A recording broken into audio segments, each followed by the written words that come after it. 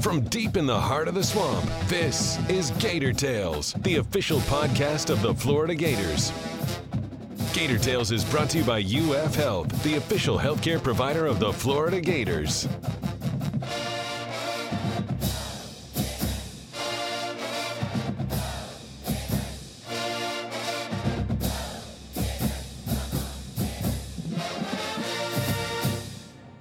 Welcome to Gator Tales. I'm your host, Adam Schick.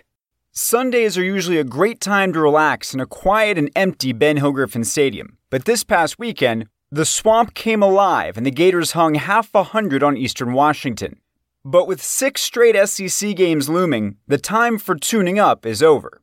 On today's show, we'll welcome FloridaGators.com senior writers Scott Carter and Chris Harry and the voice of the Gators, Sean Kelly, to discuss the strong showing against the Eagles, a great look at the entirety of Florida's roster, another strong outing for Anthony Richardson, the mysterious Missouri Tigers, an incredible UF Hall of Fame class preparing for induction, and underappreciated records in the PAT.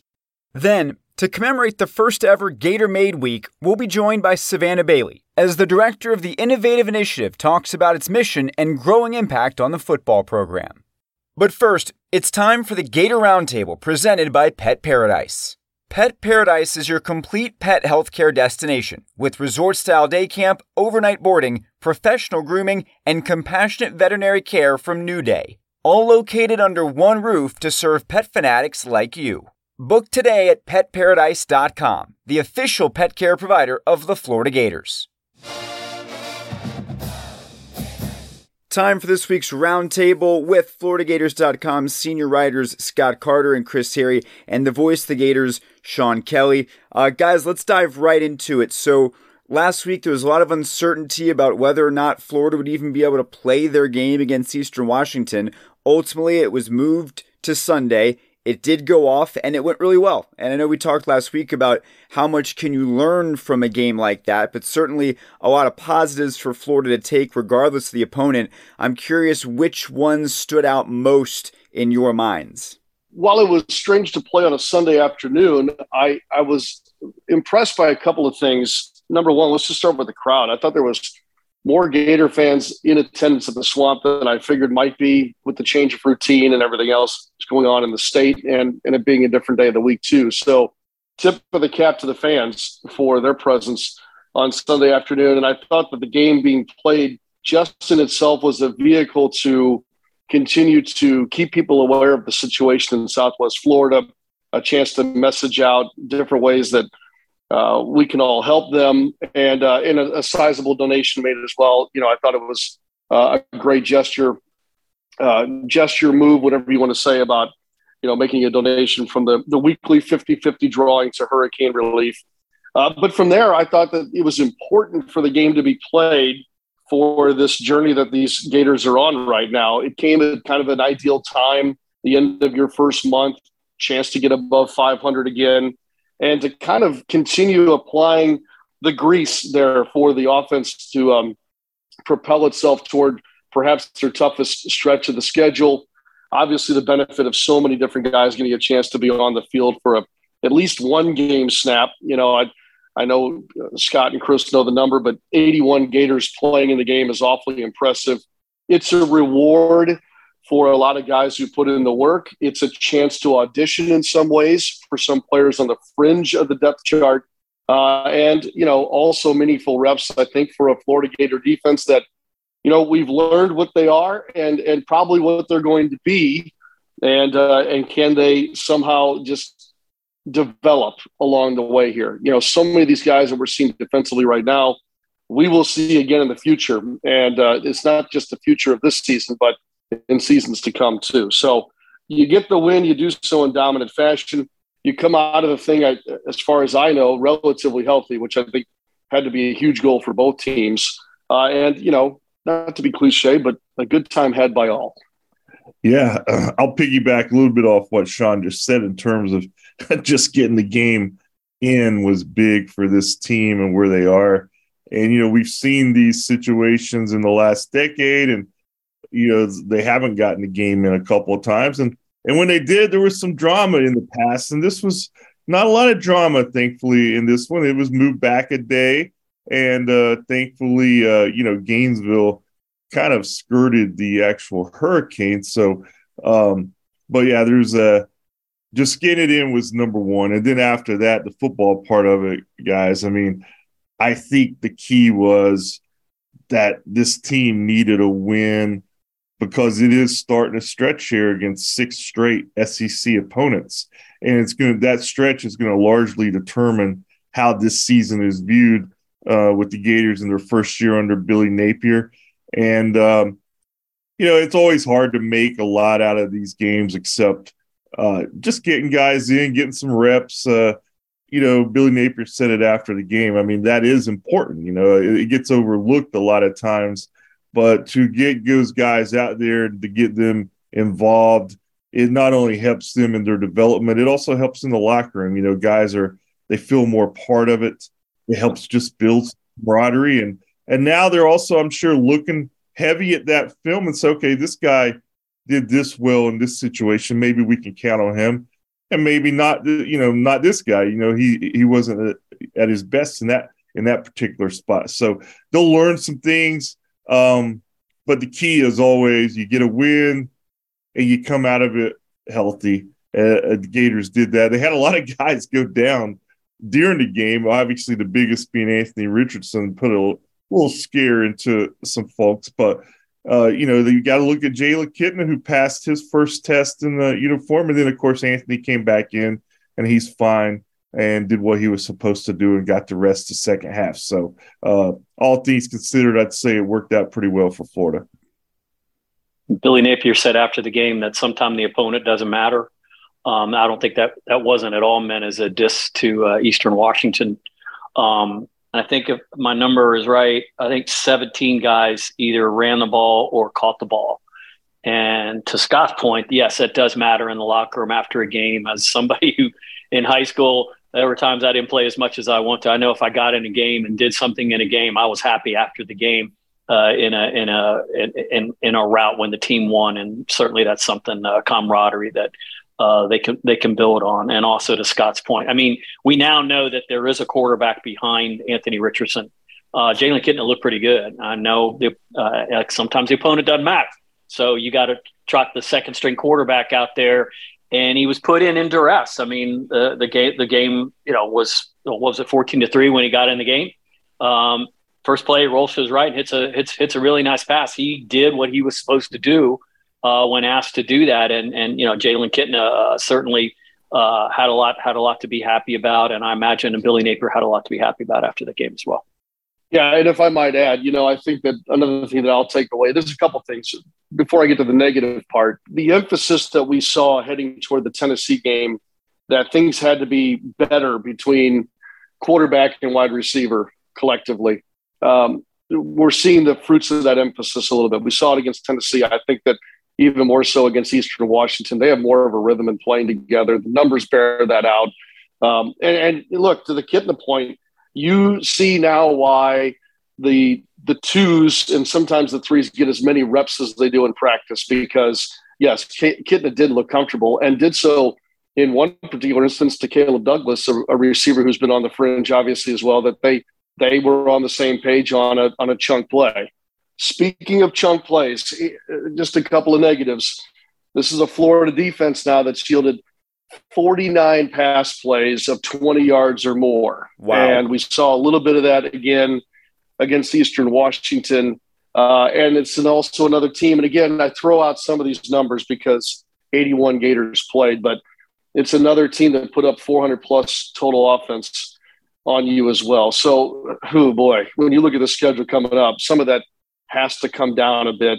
It's hard to get off the field when you're giving up chunk plays such as that, or when a team is able to run as many plays now as several of their opponents have done. I think they were north of 80, Eastern Washington was. And again, the numbers are skewed.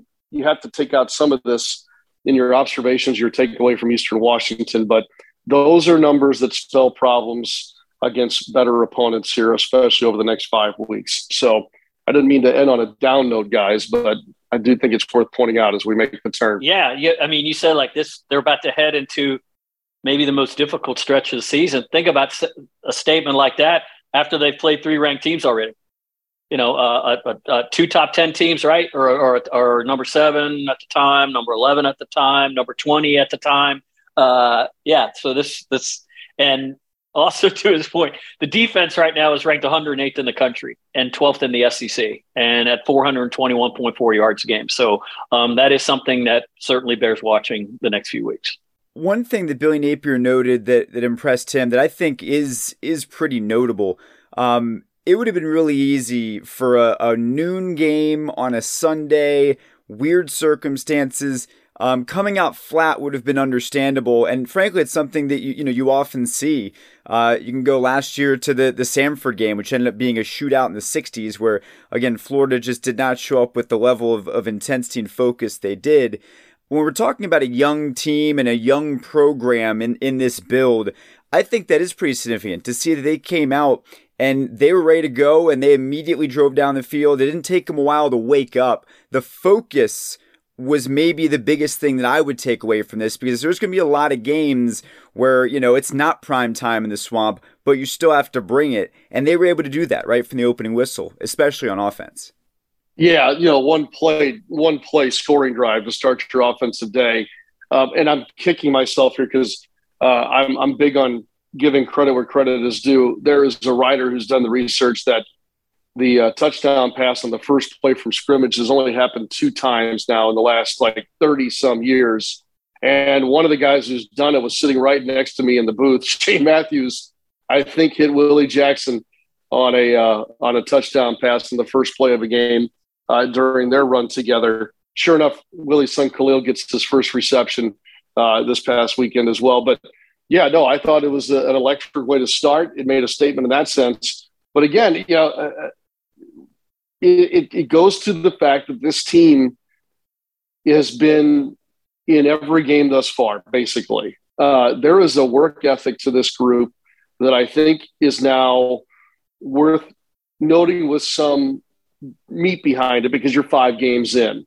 And that work ethic does go in this blowout situation too. To Adam, to your point, you did take care of business. You were ready to go to work on an odd day during a distracting week at an early time. So I did like that, and I think that tells us something about what Billy Napier is doing with this group.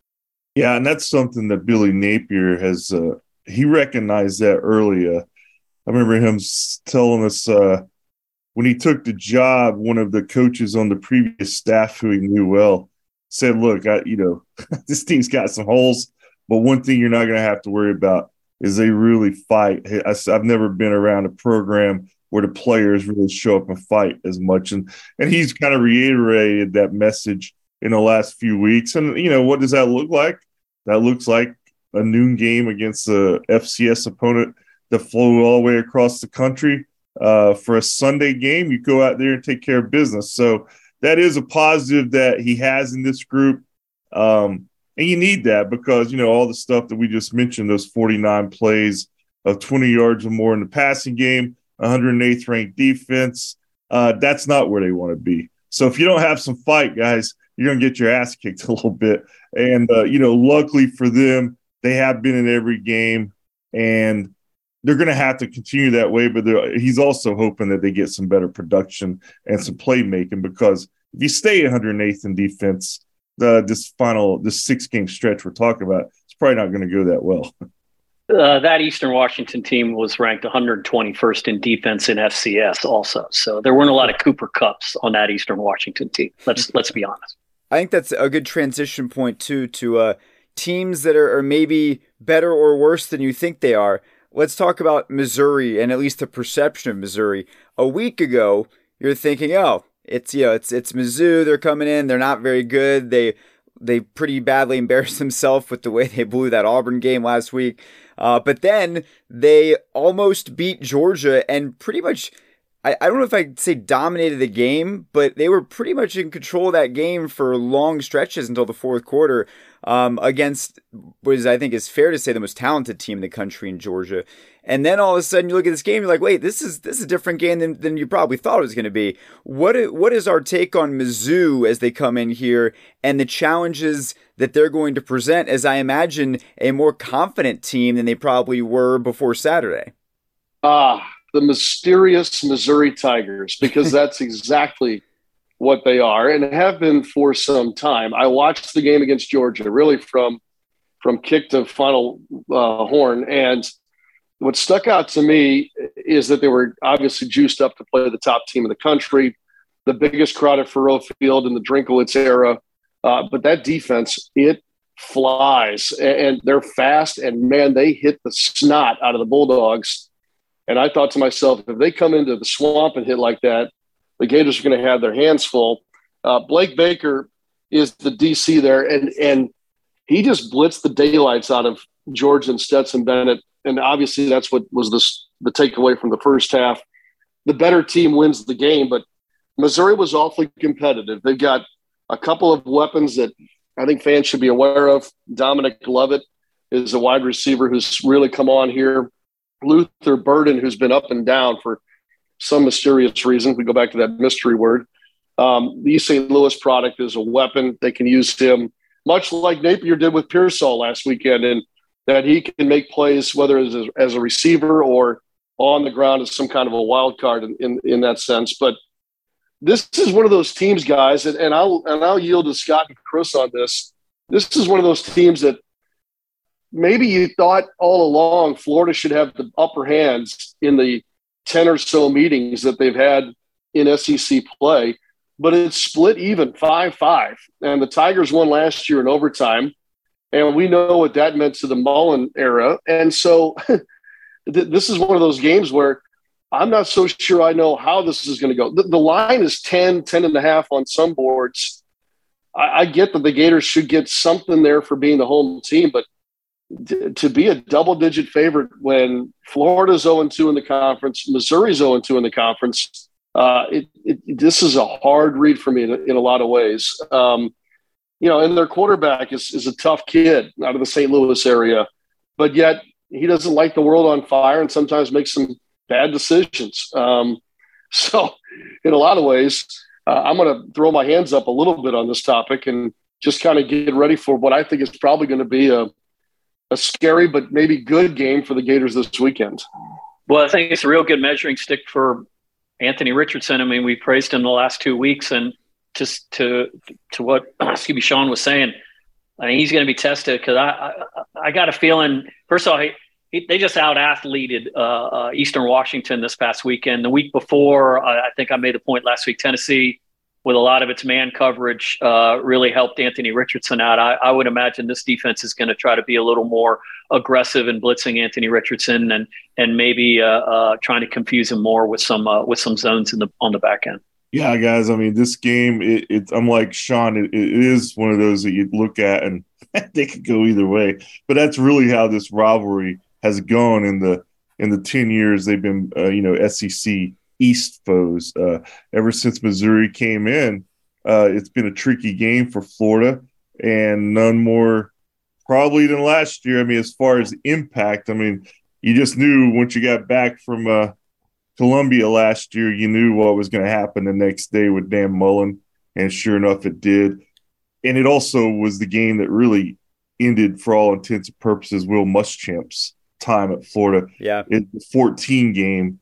At the Swamp, Missouri wins 42-13, and Gators had a lot more yards, but a lot less points, and Missouri scored about every way imaginable that night. It doomed the Muschamp era. So Florida fans, they don't look at Missouri like Vanderbilt or Kentucky of old.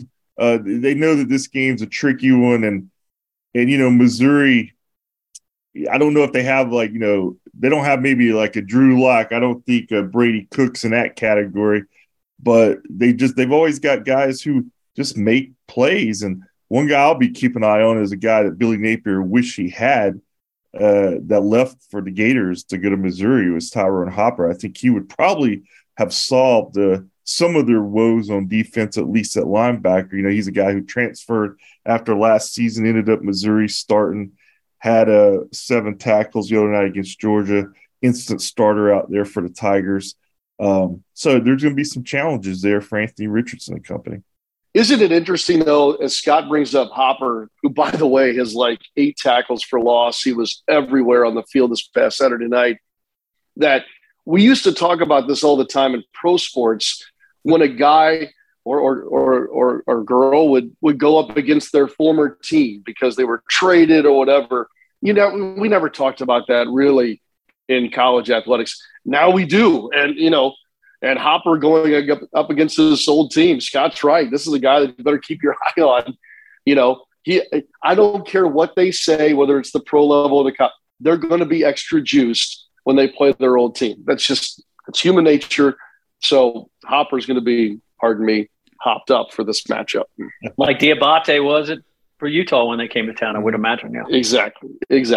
Speaking of amped up, the Mr. Two Bits, the celebrity Mr. Two Bits is part of getting the crowd going. Chandler Parsons is coming back to the Swamp.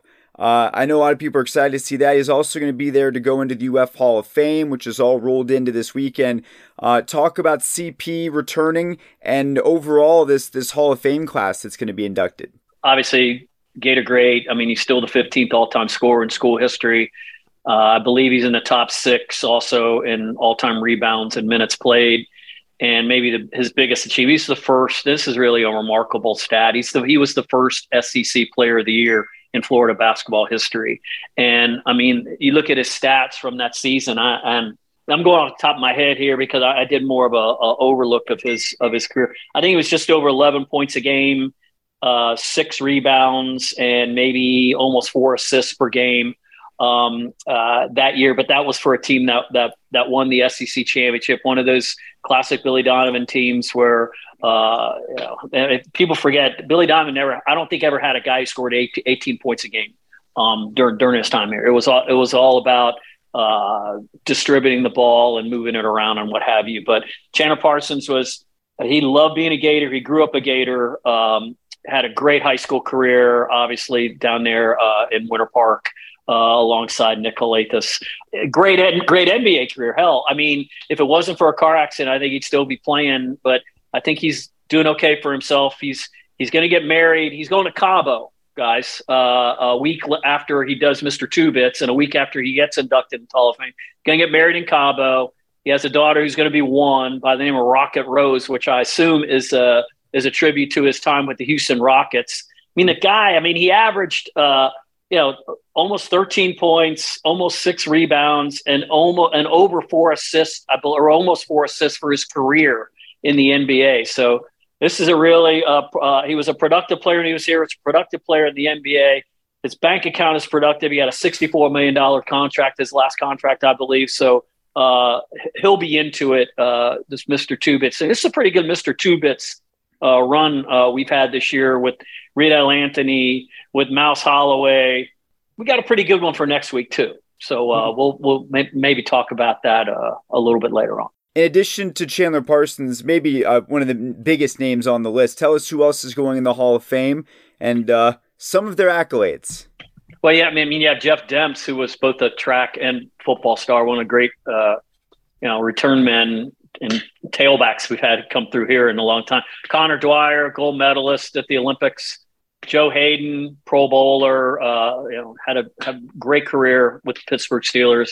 Michelle Moultrie, who you're familiar with, obviously, Adam, from a great career with Tim Walton, was really on the ground floor of some of those great teams that helped produce that program or whatever. Christian Taylor, another gold medalist, and Mike Zunino, currently with the Tampa Bay Rays. I think he's injured right now, but he was I think he won the Golden Spikes Award, if I'm not mistaken, for his time here. It was the 3rd overall pick in the draft. And finally, Jeremy Foley's going to get in as an honorary letter winner, which is a much deserved, obviously, award for him for his 25 years here at AD, having just had that grand atrium there in the Heavener Training Center named for him. So it's a good class, and Chandler Parsons right in the middle of it.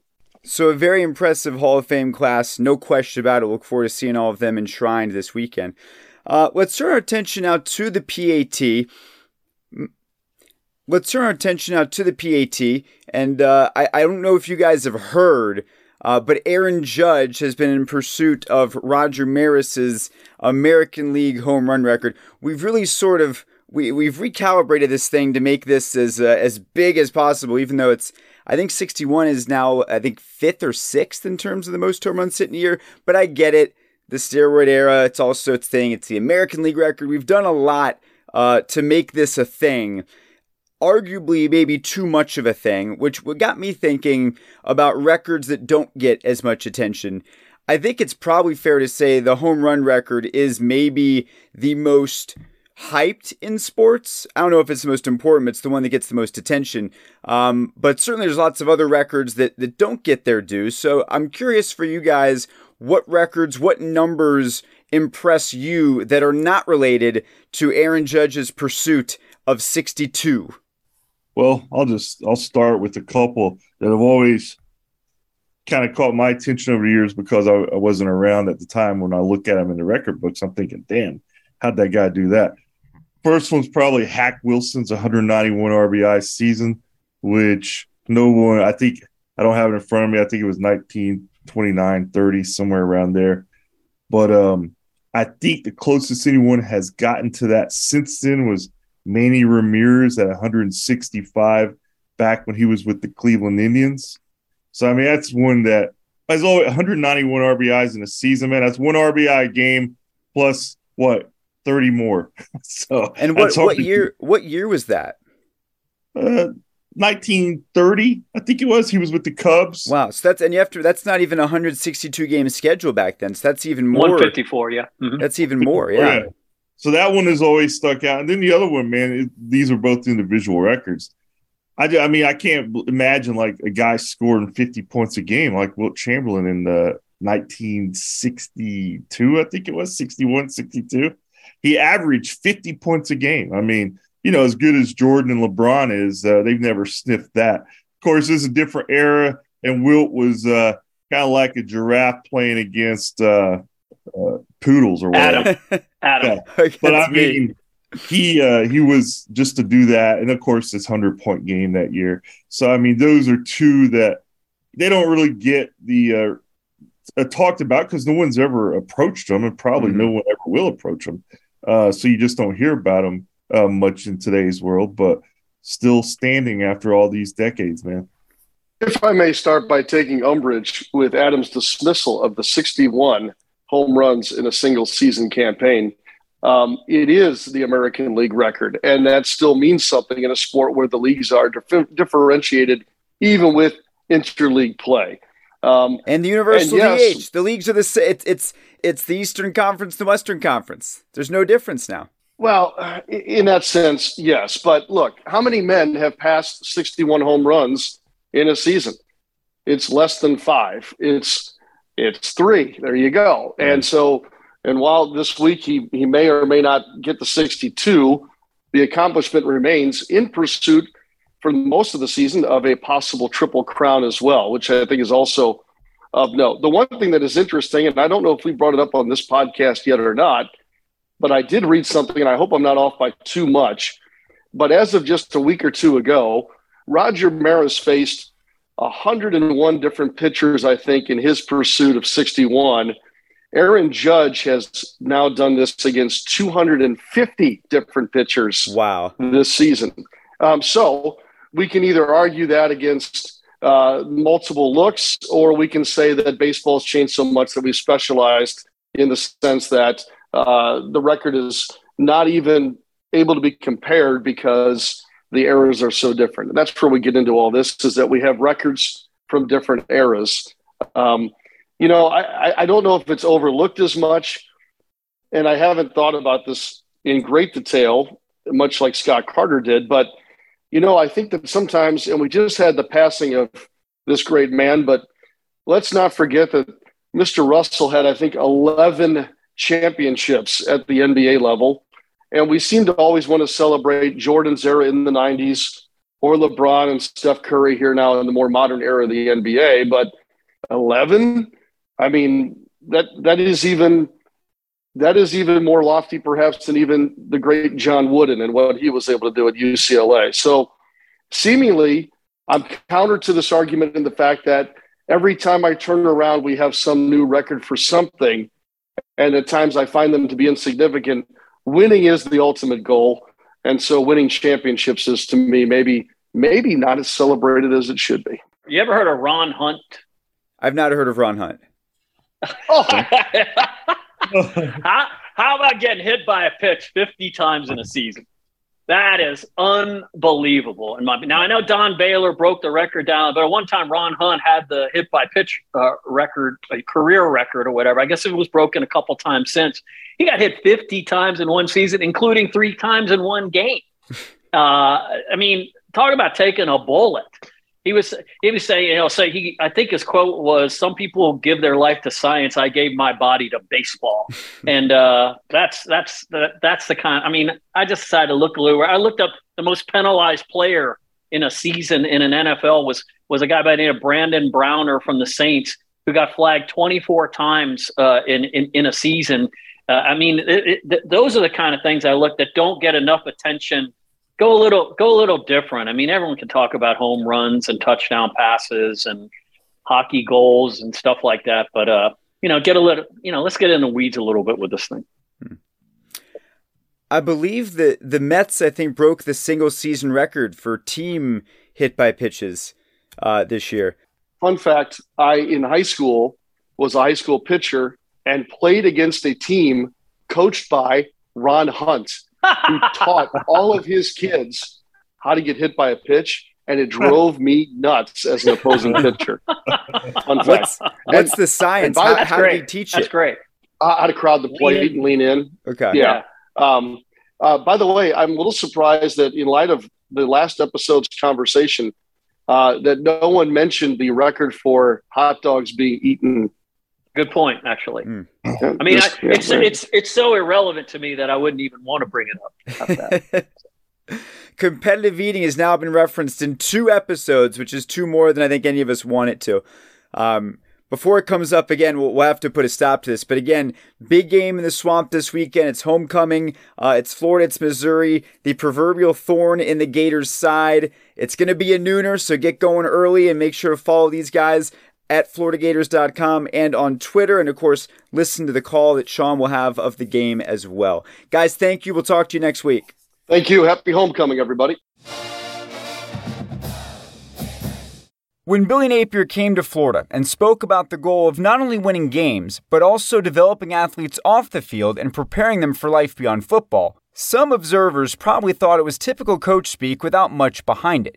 But for anyone who doubted his resolve to follow through on that promise, look no further than Gator Made, the expansive program being implemented to ensure that Florida football players are built for long-term success.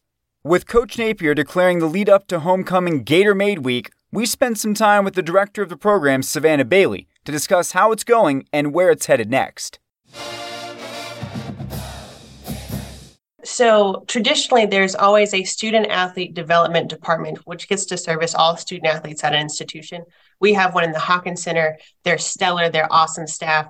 But when you look at how large a football roster is, it's almost the amount of several other teams combined. So what does it look like to deal with that schedule, those personal needs, and to get to know each one of those players one-on-one? So Coach Napier wanted to make this a priority when he first got hired. In fact, during his COVID time, when he was still at the University of Louisiana, was doing a lot of research as to what makes the best the best. And one of the programs that he looked into, a place that he had formerly worked, was Clemson University. Looking through Clemson, found the Paul Journey program, which I had been a part of for the past 6 years up until coming here, and how that helps develop young men. When you have a more developed young man, what does that lead into? What are those opportunities and experiences that you can offer that just create a better culture and a better football program? And, spending 6 years developing something like that, I'm sure you had an idea of the infrastructure it would take. Since we last spoke, can you just talk about the growth of Gator Made and the process of further building it out and getting additional buy-in for it? Yeah. So the first year of Gator Made still hasn't even been a whole calendar year, but I think it's been a year first for a lot of things for this program, not just Gator Made, but Florida football in general. So in this year first, we're able to take our first business trip to Atlanta. We're able to take our first abroad service trip to Greece. We're able to do some of those actual player-led, something that they've asked for us to do and to come in and initiate, while still keeping some of those key pieces that they've used as a resource in the past. That's the real benefit on top of just not only having a new staff come in, but retaining Diane LeBon and Vernell Brown Jr. You've got people that are experts in our players and have been for the past few years.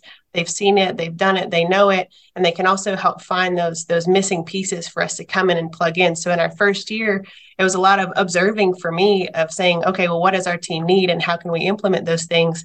Where I also have the benefit of being surrounded by excellent people that also know what our team needs. And I get a little jump start on that instead of just coming in brand new. Right. So the reason that we're talking today is this is Gator Made Week. So it is the inaugural Gator Made Week. What is Gator Made Week? Why was this an important initiative for Coach Napier and the program? Yeah. So when you think of Gator Made Week, it's not that we're doing, programming every single day for the guys or anything like that. This is much more for the public to consume, right? This is for every potential donor, potential corporate partner, potential future employer of our guys. What is it that they need to know that best equips our guys, that helps them get plugged into the program and really explains why is this a priority for Coach Napier and for this program? So for us, it's much more of the outreach to the public that serves in so many ways. It's one thing to be a fan of our young men when they're in helmets and pads. Can you be a fan of them when they're in your boardroom or going through a job process interview or any of those other things? Can you be just as supportive or maybe even help provide some of those opportunities for their growth? Well, and that's one of the things that I think is interesting about the program that I didn't totally understand until we spoke 6 months ago. In my mind, I heard this as, this is about development. This is about preparing them to interview better at the combine. Or I was just thinking about this from a football perspective. Mm-hmm. For some guys, it's about what they do beyond football. And whether that's the end of the football journey is in college or it's after an NFL career, this is much more about personal professional development as opposed to just football or thinking of it through that lens, correct? Right. And so it's something that we view football as a tool, right? It's not there to just exist for some part of your life, but if you use it correctly, football is a tool that can empower you for the rest of your life. Football and your status of being on this team might open some doors for you, but what's going to keep you in those doors and maybe help you go up the steps a little bit faster, right? What are those extra things that while football remains part of maybe who you are, it's not, or part of what you do, it's not who you are. So how do we pull out those extra things that might contribute to football, but isn't just encompassing of one sport and one environment of their life? Mm-hmm. When it comes to programs like this, I think fans a lot of times think, okay, that's great. Well, how is it helping us in recruiting, right? Everything is all about, well, how is it helping the team? So to what degree have you seen this really be impactful when it comes to speaking to recruits, talking to families, and helping them understand all of the things you're going to provide for them? Well, first, I do want to kind of put the disclaimer out there that while a lot of programs might want to institute something like this, they use it for a recruiting purpose, right? So they might have someone that's similar to myself or anyone on my staff, and they're really there for, hey, go talk to the families and tell them what we're going to do, but do they actually do those things so they fulfill the promises that they've made to those families? Mm-hmm. So first and foremost, I want to make sure while recruiting is a part of what we get to do, our current guys and our alumni, our Swamp alumni, are our main priorities. So when it comes to recruiting, we have a small piece in it. So we might, meet one-on-one with some families, be present at dinners and socials and things like that, because it is a part of the program. It's a part of the culture, right? In the same way that when they meet with coach, they're not just talking about playing time and, what does it look like to come here, but what does it look like to be a Gator for the rest of your life? And so, of course, Gator Made naturally fits in that conversation. So when we spend time one-on-one with these families and these recruits, we're really kind of going, okay, what can I teach you in this 30-minute block that we have together? My mindset isn't just let me sell you on Florida. It's let me get you to invest in yourself and show you that, if I can do this in 30 minutes, give me the 4 years to help develop you and imagine where we're going to be, what different professional, what different person, what different man you're going to be. So I always try to make it as engaging as possible and really question the guys of okay, well, who are you? Who do you want to be? What do you want out of life? And you best believe that all those parents that are sitting in their room is no one's ever talked to my kid like that. Mm-hmm. On these visits, it's a selling pitch. They're talking about themselves and what they have to offer. But I just turn it much more into a dialogue. Let me learn about you so that I can properly serve you. One of the things you offer is help with networking and the importance of that. And I actually, as someone who sat through a seminar last week at work all about networking with a 190 slide PowerPoint that was maybe a little bit excessive. How do you teach network? I think that's one of the hardest things to teach, especially young people who have a certain idea of, how they're supposed to engage. And I don't know, I'm just curious how you've specifically handled that part of the program. Yeah. So when I think of networking as a skill, and pretty much with anything that I like to teach, it's educate, equip, and empower. So if you educate them on the do's and don'ts, and then you equip them with the opportunity to, okay, let's try it out, me and you, let's test out some bugs. And then the empowerment piece of you go out and then you go do it. I might be in the corner helping you out as you might need it, but you go do it. That applied leadership is such a key piece to how you actually teach networking, right? Because if you just do a PowerPoint, if you just do a presentation, that's going to feel really dry. So I try to get people up and out of their seats, doing something and doing, like I said, those practical professionalism pieces. So what does it look like for me to, walk on the sideline and say, hey, see that guy behind me, go introduce yourself or whatever, a pregame warm up or something. And, those small things that just kind of make sense of how do we make sure that you're always communicating your best self to these folks that could be really important to you in your future. Mm-hmm. As part of that 190 slide presentation, the front end of that was a simulation where I was one of the secret actors. And my job was to give out as many business cards as possible. And then during the presentation, there was the whole thing was don't be that guy. I was that guy. Don't be that guy. Yeah. I'm curious, just for people who want some practical tips as well. What is your number one do and don't of networking when you help teach it to the guys? Yeah. So for me, I think it's walk in with no assumptions of people. Especially being a woman in sports in this space, most people, walk right past me and automatically shake Vernell's hand, right? They might know him. He's the former player. And while he definitely deserves that respect, it's also one of those, did you know that that's one of the other gatekeepers to your success here, right? So don't assume any role, any position about anybody based on physical appearance or anything like that. Make sure that you treat everyone the same. Give them all the same firm handshake. Make sure that you're introducing yourself, not assuming that they know anything about you. You don't have to lead with, oh, I play football and that's it. What does your actual elevator pitch look like? What does it look like to gently exit a conversation that maybe isn't going as productively as you want, right? That's the toughest part, right? That's a good skill to have. How do you maintain that professionalism while still excusing yourself? Maybe it's from a time crunch or anything else, but my big thing is don't assume anyone knows you or you know anybody else until you actually strike up that relationship. Yeah.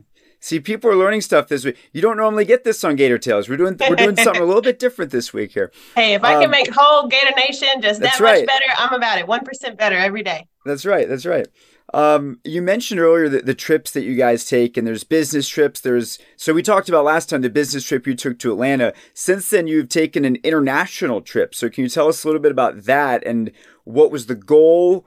So I had the opportunity to take 16 of our scholar athletes, 10 of our football guys, and 6 women athletes from all different sports on an abroad service trip to Greece. So we had meetings kind of beforehand talking about, Greece as a history, as an economy, as a culture, just really kind of having that dialogue and discussion. What does it look like to serve another place? So while we were there, the whole plan was to kind of help provide shelter, food, clothing, anything that we could think of to do as they have this kind of state of emergency, as folks are maybe never having to lose things, now having nothing, or now being separated from their families. So we did a lot of also kind of psychological training on the front end to say, okay, what does it look like to go and serve people when they might be at their lowest?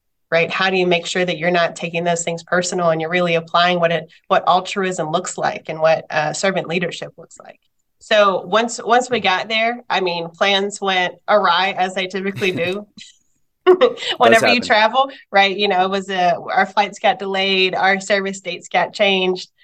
We had been on a very, very long flight. So first thing we did was take a bike ride through the city of Athens to get everyone's legs moving. Yeah. And even that was an eye-opening experience of just kind of what was going on in the city at the time.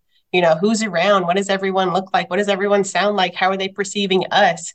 All those kind of things. When you roll with a pack of giant men, you attract a lot of attention. Yeah. But I think throughout the week, more and more people became more and more comfortable with our guys. We primarily served a lot of foster care facilities. We served meals one morning. Just whatever they could do to be actively engaged with the population and really showing them that needs exist everywhere. We didn't have to go all the way across the world to go do those things. Right. However, they need it just as much as maybe the people in our own hometowns and backyards and here in Gainesville. So how do you increase that awareness and increase that civic engagement, not just when it seems cool or culturally different, but in your everyday life? I imagine the answer to this might lie in some of the people that went on that trip with you. But in terms of the impact you've seen this have on individuals, I mean, it's one thing to say, we're doing this program and there's over 100 people it's impacting. But when you bring it down to a level of, well, I saw it have this particular effect on this individual, I'm sure that's where it gets, most effective and most impactful for you. Right. So one of those big examples for me, and I've used it before, is in Ventrell Miller, right? So he's an old head of the team. He's a Florida boy, goes to Florida, is very close to his family, and then says, hey, I guess I'm going to go do this thing out of the country. Yeah. And he's someone that we had to go get his passport, do all of those kind of pieces to make it even more of a building opportunity, right? So he goes, he's kind of anxious to begin with, saying I've never really been that far away from home for that long. And by the end of the week, he was like, that flew by like nothing. I'm ready to go back.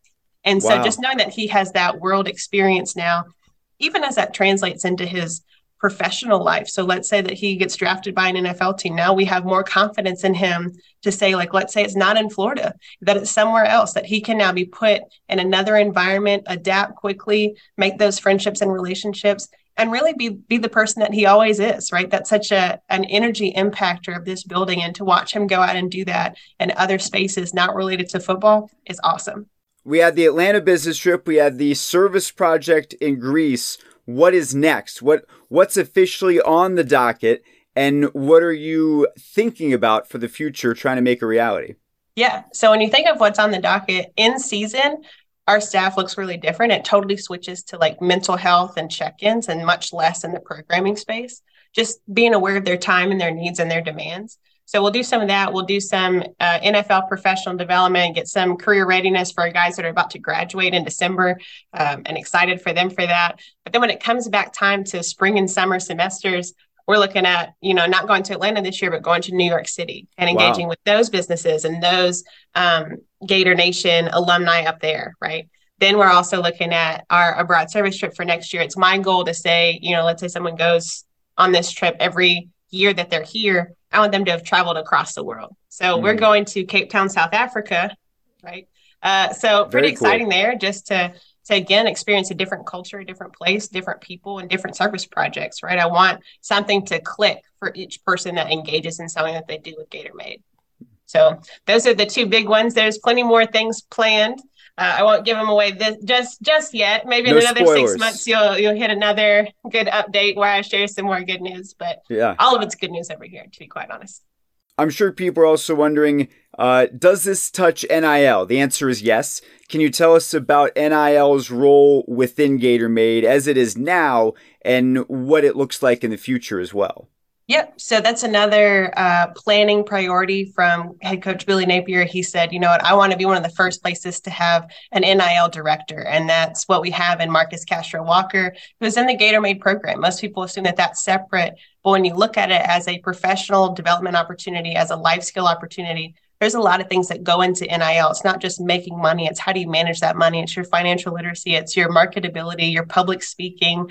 All of those things tie into your NIL success. So it's only natural for it to fit into GatorMade. And for us to have the professional in Marcus Castro Walker is just phenomenal. We're not only the first to have that position, but I think we're doing one of the best as it comes to developing our guys and really making sure that they have what they need to be successful in their own business ventures. So a very public assumption is that this is kind of ruining college sports, but I think it's just making a more sophisticated athlete. You're talking about an increased business acumen, them understanding and taking more responsibility for things that maybe they hadn't in the past. Right now, they're not just getting financial literacy because it's important, but because it's real and in front of them, right? You have more active engagement into those things. They care more about their personal brands and the brand of the school more than ever, which is a huge plus for Florida, right? Again, everything school, you get attached to the Florida Gators, Gatorade, Jordan Brand, all of these things that kind of encompass what it looks like to be a Gator. And now they get to add their own personal brand into that and add value in both ways. For people that are hearing about the program maybe for the first time, or they're aware of it but they haven't been able to get involved, how can fans, alumni, etc., how can they support GatorMade and the journey that you are taking them on? Yeah, so one of the easiest ways, you can email us at gatormade@gators.ufl.edu if you have questions about the program, if you want to get involved. We're always looking for corporate partners to host internships, always looking for great mentors, looking for great alumni that want to give back in some way. We're not just talking about resources, money, but I'm looking for time and talent and those things that, hey, let me share what I wish I knew. Let me share the things that I've been able to develop. Gator Nation is huge, and I want to take advantage of that as one of our biggest resources. Right. It's fun to be the everything school where we're a top 5 academic institution. We have great athletics. We have a great alumni base. Let's go ahead and tap into all of those things now and forever to make sure our guys have as much experience as possible. You mentioned there's a lot of ways people can support the program that don't involve financial investments, but those are still important. And I know that you got a significant one recently to really help jumpstart the cause. Yeah, so GatorMade has been really proactive in establishing an endowment. We want to make sure that those big initiatives that we're looking forward to doing get to persist no matter what, no matter if I'm here, head coach is here, whoever's here, that our guys are still getting the most out of their college experience. And we have to do a huge shout out and a big thank you to Mike Ricketts. We're talking about a Swamp alumni who said, what does it look like to give back in all areas? He serves as a mentor to our young men, to other Swamp alumni, and help establish that endowment for GatorMade through a $2 million gift. Wow. And when we're talking about an incredibly impactful thing for the rest of their lives and for the livelihood of this program, we can't say thank you enough. Well, Savannah, thanks again for joining us and giving us more information about GatorMade. Congratulations on the first GatorMade week, and we wish you a lot of success as you keep building out the program. Yeah, and no, thank you for having us. And honestly, thank you to everyone that supported the program, from UAA administration, head coach, donors, everybody. We can't thank you guys enough for your support. And that's going to do it for this week's show. If you haven't already done so, please subscribe to Gator Tales wherever you get your podcasts and leave us a review to help us continue to grow.